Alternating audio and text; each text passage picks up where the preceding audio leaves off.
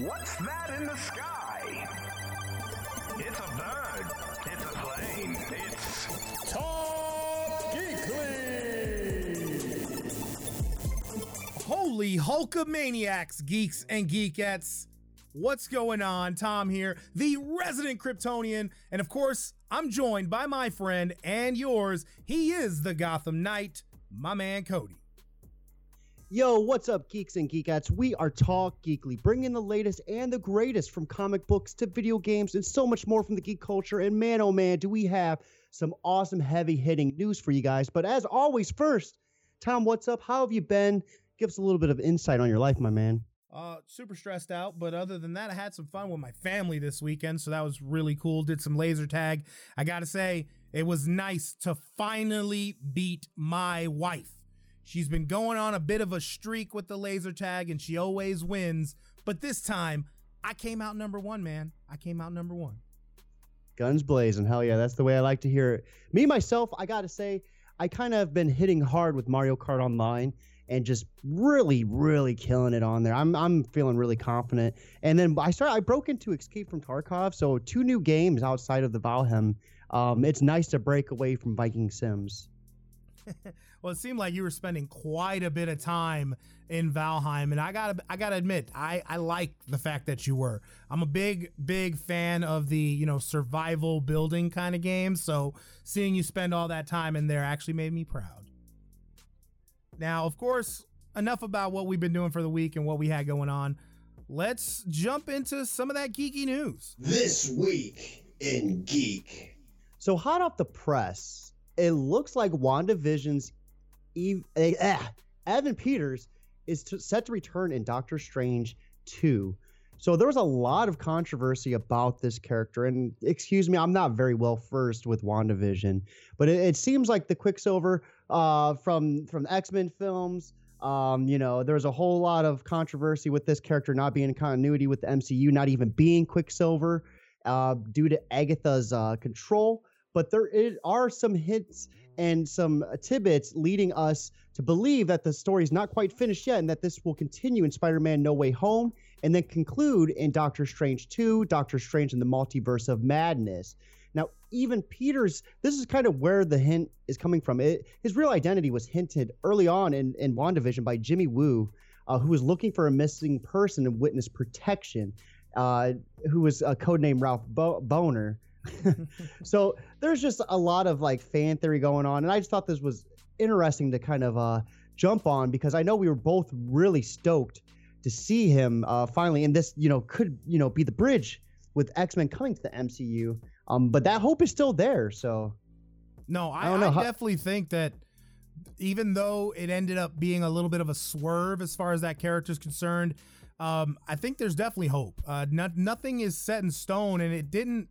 Especially with him being in witness protection, I feel like that could come back to definitely tie everything up correctly, and we find out a little bit more about who he actually is. But I can't wait to see him in Doctor Strange. And this guy, as far as I'm concerned, he is Quicksilver. Forget Kick-Ass guy. I don't even remember his name, but the dude from Kick-Ass who played Quicksilver in the Avengers film. I love me some Evan Peters. He brings some really fun moments to that character. Another piece of news this week, though, is one more in the gaming realm. And we actually know, of course, last week, the acquisition between Microsoft obviously taking over ZeniMax Media, which is bringing Bethesda underneath their umbrella. Last week, of course, the United States Securities and Exchange Commission, they went ahead and approved it. But just today, the European Commission did announce that it also will be allowing the acquisition to go through. They found no reason to have any concerns with any sort of monopoly or anything like that, or competition, so to speak. So it's basically just a matter of moments before that is finalized and Bethesda does end up, underneath that Microsoft Xbox umbrella. And of course, that's something that a lot of gamers are a bit weary about. But I think we just got to wait and see. And hopefully Microsoft just pushes Bethesda to give us more and more quality content. Yeah, I for one, I think Microsoft can do a lot of good with this acquisition. I think it's going to be hilarious to see the Microsoft logo on PlayStation 5 and 4 titles, though. I think that'll be a little bit comical if that goes through. I know that was getting memed on heavily. Let me ask you this though: if we can get any title, get a remake or remaster out of, or an extension of the series, what do you want to see from Bethesda? A remake or a remaster? Like any title, maybe New Vegas, remade or remastered, or I mean, I mean that'd be cool. I never really was a big fan of the whole Fallout stuff, but I don't know. I think it's more of a just seeing what's going to happen with the follow up to Skyrim. I just think that's probably the biggest hype that they got going. Yeah, Skyrim, what, 6? Yeah, Oblivion who knows? 6. Who knows?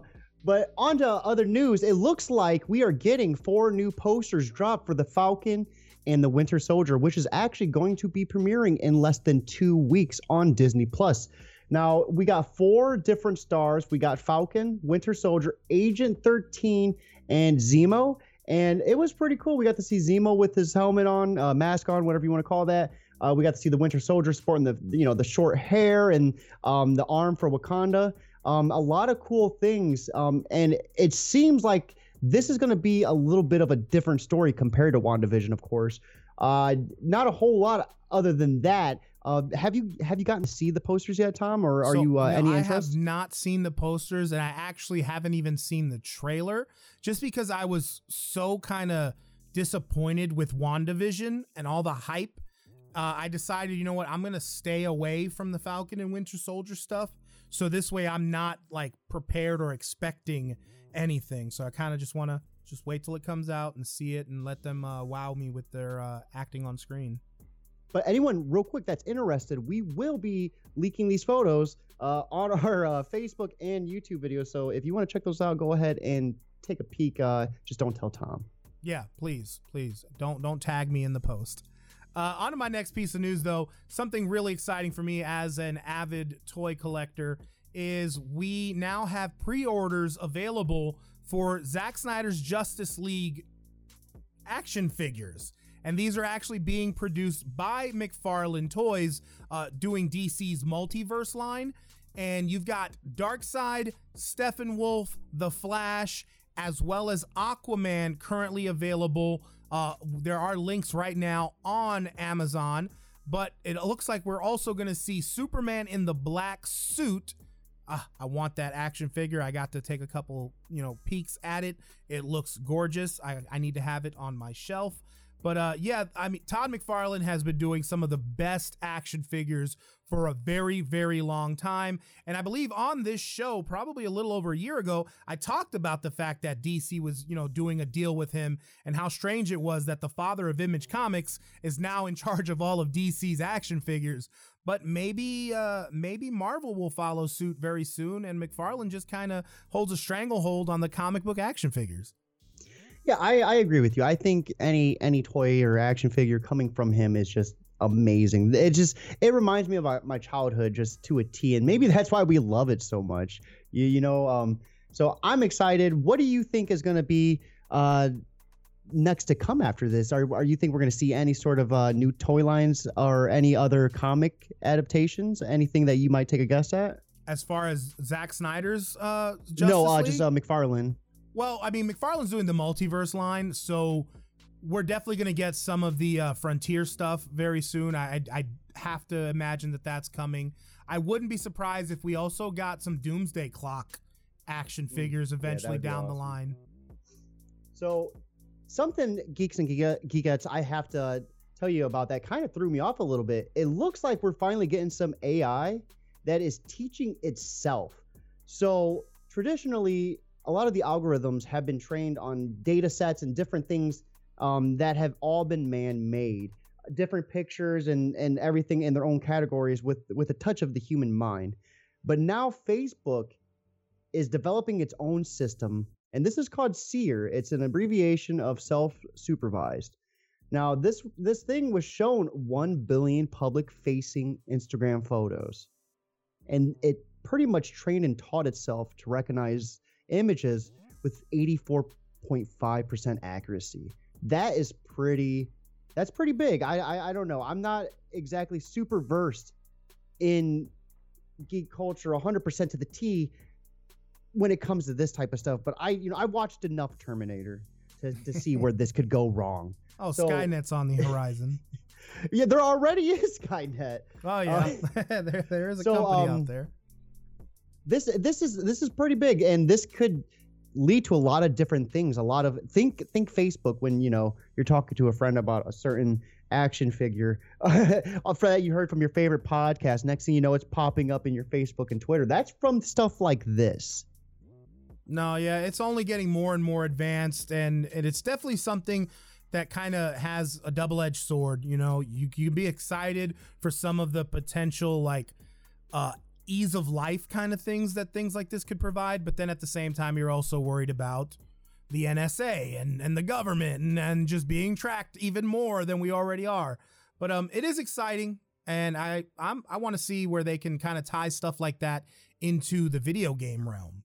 I think that these sorts of technologies always help video games, especially when it comes to AI. There's no doubt about it.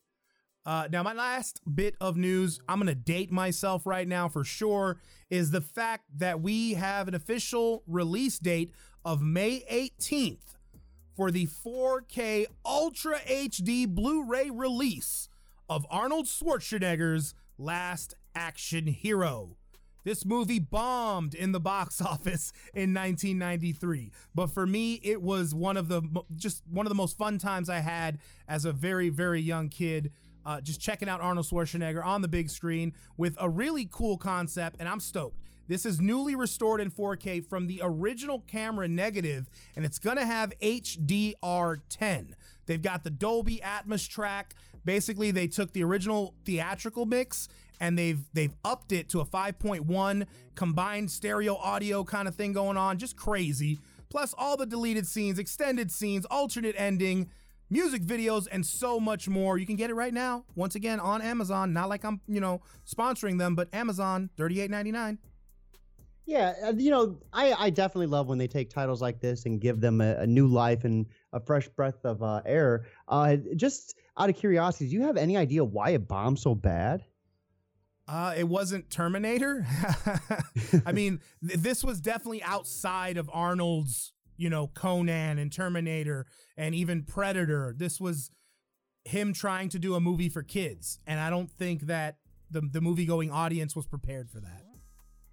Absolutely, and I can see where you're coming from, where a lot of people coming off the Terminator series would want that, and not given that chance to be able to see that, would be pushed away from it. But with that being said, guys, that does wrap up this week's take on the Geekly News. But stay tuned, we do have some fresh polls coming right up.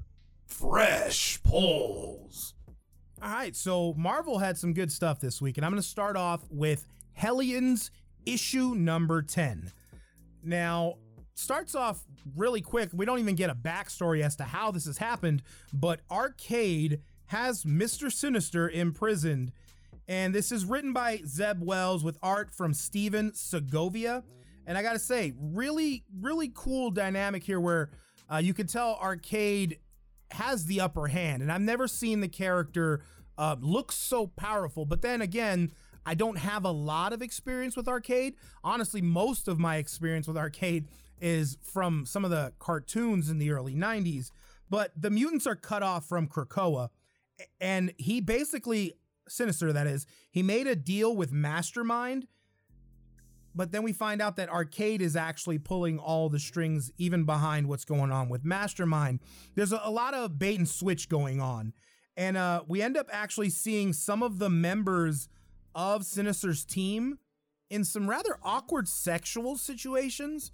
They don't realize that they're in some sort of simulation that Arcade has them trapped in.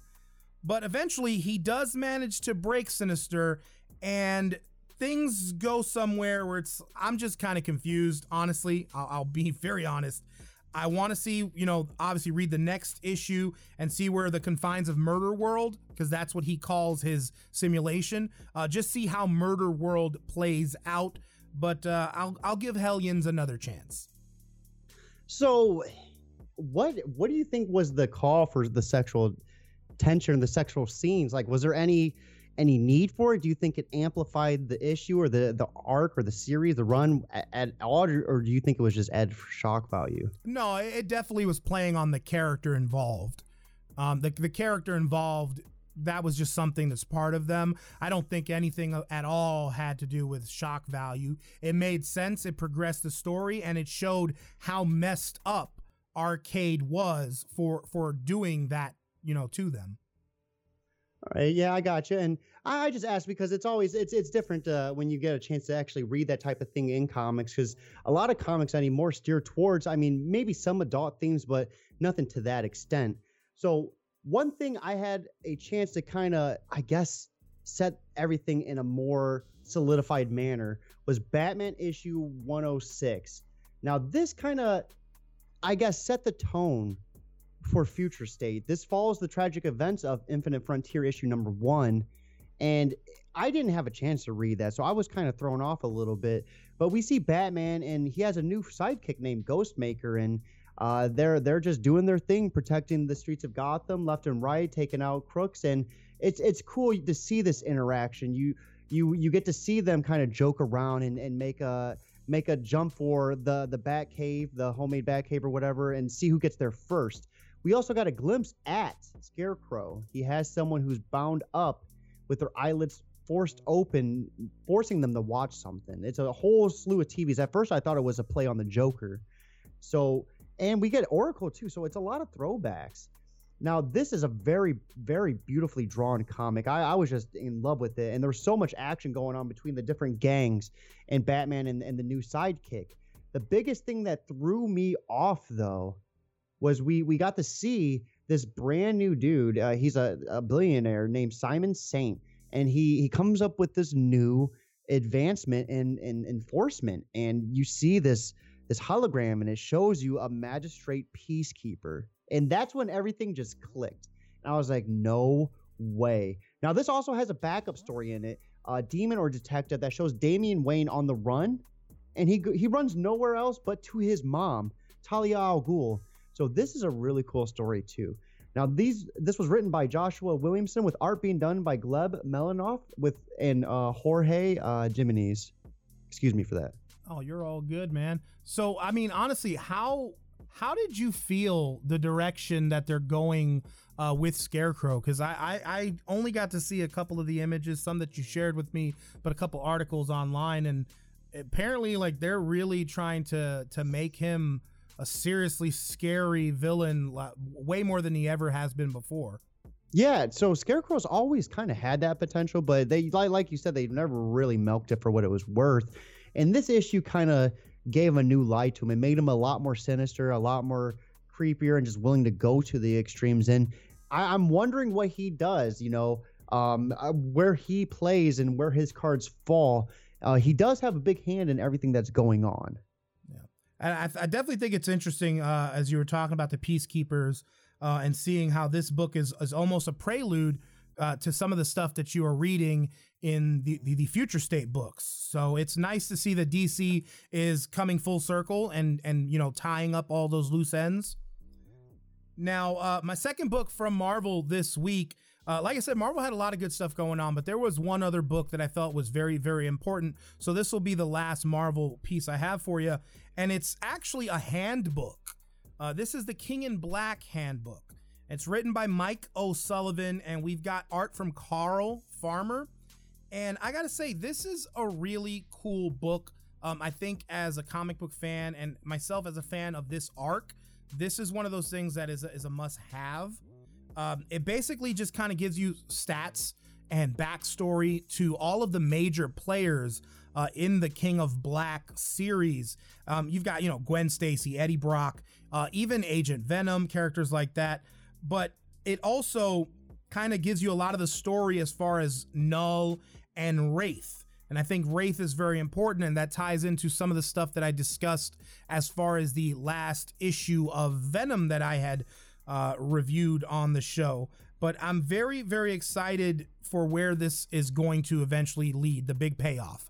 And to see Eddie Brock don his new his new costume, basically his new symbiote. Unfortunately, they didn't really have much of that in this handbook, but they definitely alluded to it once again when they started discussing the character Wraith. So what would you say was your favorite backstory in this issue, and why was it? I'm gonna go with Wraith, just because from my experience in following this arc, I only had one real book that explained the character, and I wanted more. I needed more. And with this handbook, it sort of tied into the last thing that we saw with Eddie Brock, and it started to make more sense for that character. So I was definitely feeling like there was a bit of a payoff, but I'm still not satiated. I still need more of Wraith. I got you. And that definitely sounds like an awesome book. And it seems like this is going to just be an outstanding series for you to cover. So I'm excited. Every time you talk about it more and more, I want to see what happens with Eddie. And it's just drawing me in deeper. One thing I will say on the DC side of things that drew me in real deep this week was the Swamp Thing issue #1.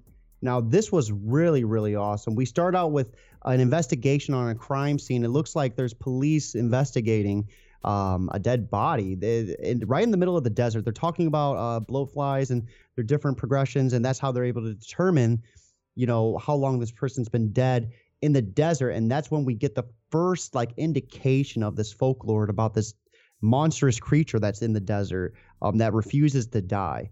That then leads us to our brand new Guardian of the Green, Levi Kami, and he's unable to control his transformation. So he's right in the middle of a flight on an airplane. He's just kind of losing it. And the stewardess is even kind of just curious, what's going on with this guy? And he's like, nothing, runs to the bathroom, and he transforms right on the plane, blowing up the plane. Ooh. It was insane just seeing this happen. You seen the vines just shoot through his eyes. Brutal. This book was brutal, and I adored every part of it.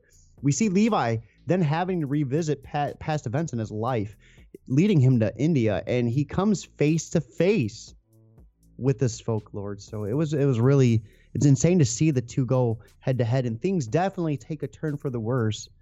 And I don't know how to feel. I don't know what issue #2 is going to lead us. Now, this was written by Ram V with art being done by Mike Perkins.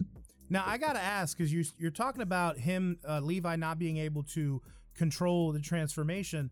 So is this something that is now part of the Swamp Thing character?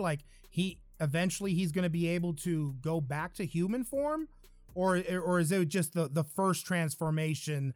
It happened and then he's stuck like normal Swamp Thing in that only form.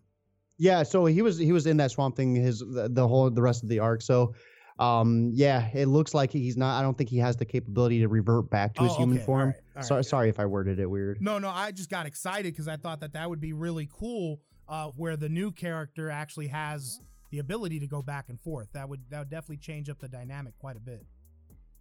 All right, well, this last book we got for you guys, we both had a chance to check out one of the biggest hyped up comic books in a long, long time. That is Berserker. Issue #1 came out from Boom Comics, written by none other than Keanu Reeves. But of course, he did have help from Matt Kindt, and we've got art from Ron Garney. I got to be honest, I'll start off really quick and just say I was underperformed for me, so much so that I barely wrote down notes. I mean, yeah, I'm not sure how you feel about this, but just a quick run through. You've got a paramilitary character who basically, in my opinion, just kills shit. I don't know how you feel. Yeah, and he's pretty much indestructible. And it just seems like this comics trope was just getting as gory and brutal as possible with as little a story that it could skirt by with. Yeah, there was not very much to play with in terms of story. I read this book today and I can't really remember much of the plot besides him just punching stuff. Yeah, and I think that like you said, the trope of the death, the murder, the blood, the gore, all of that was something that they wanted people to read this thing and be like, oh, this is cool. But I guess for people like us, yeah, that is cool. There's definitely nothing wrong with that. But we still wanted a bit more substance, and I don't think it delivered as far as that's concerned. But I do like where we end up towards the end. There is a moment where we see that the character is actually tied to someone who was born over 80,000 years ago. So I think hopefully in issue 2, we get the actual story and we get more of that fleshed out. I mean, where do you think we might be going for issue 2? You think they're going to go with more blood and gore, or do you think we're finally going to get that world building? It's hard to say. I mean, we see there was so much weird stuff in it. Like, we seen him getting repaired. We seen a baby sucking on a titty and then biting the titty and drawing blood from the titty at one point. And that's when he started remembering being born. So I guess he was the baby that bit the titty and made it bleed. I don't know. I was just confused. I think issue number 2 has a lot of promise if we see more of that story and world building. Yeah, I hope so. I really don't want to see Boom Studios taking advantage of just the name Keanu Reeves and not That's delivering. How I felt. Yeah, That's how I felt. I agree with you. So there you have it. That is our brutally honest truth of Keanu Reeves' first foray into comic books. But don't take our opinion, of course, with any of these books. Always go out to your local comic shop, or if you've got to do it online, but pick up the books yourself and see exactly what we're talking about. Absolutely. And with that being said, guys, that does wrap up this week's Talk Geekly. Tom, what's your plans for the week? What do you got brewing up in that good old workstation of yours? Man, this is the final week for the game jam. So I have to tie everything up and get all the final animations done, level design done.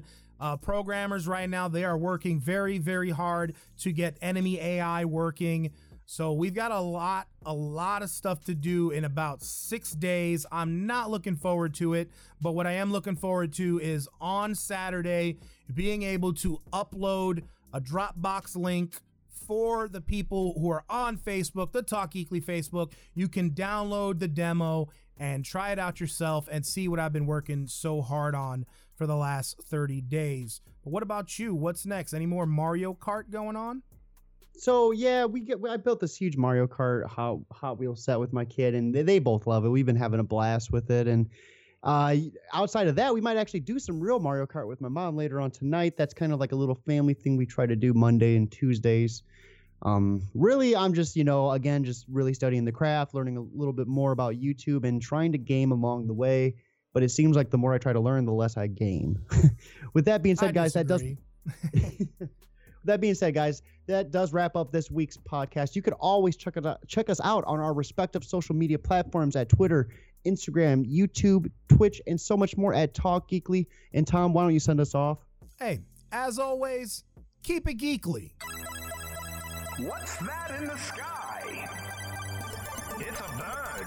It's a plane. It's Talk Geekly.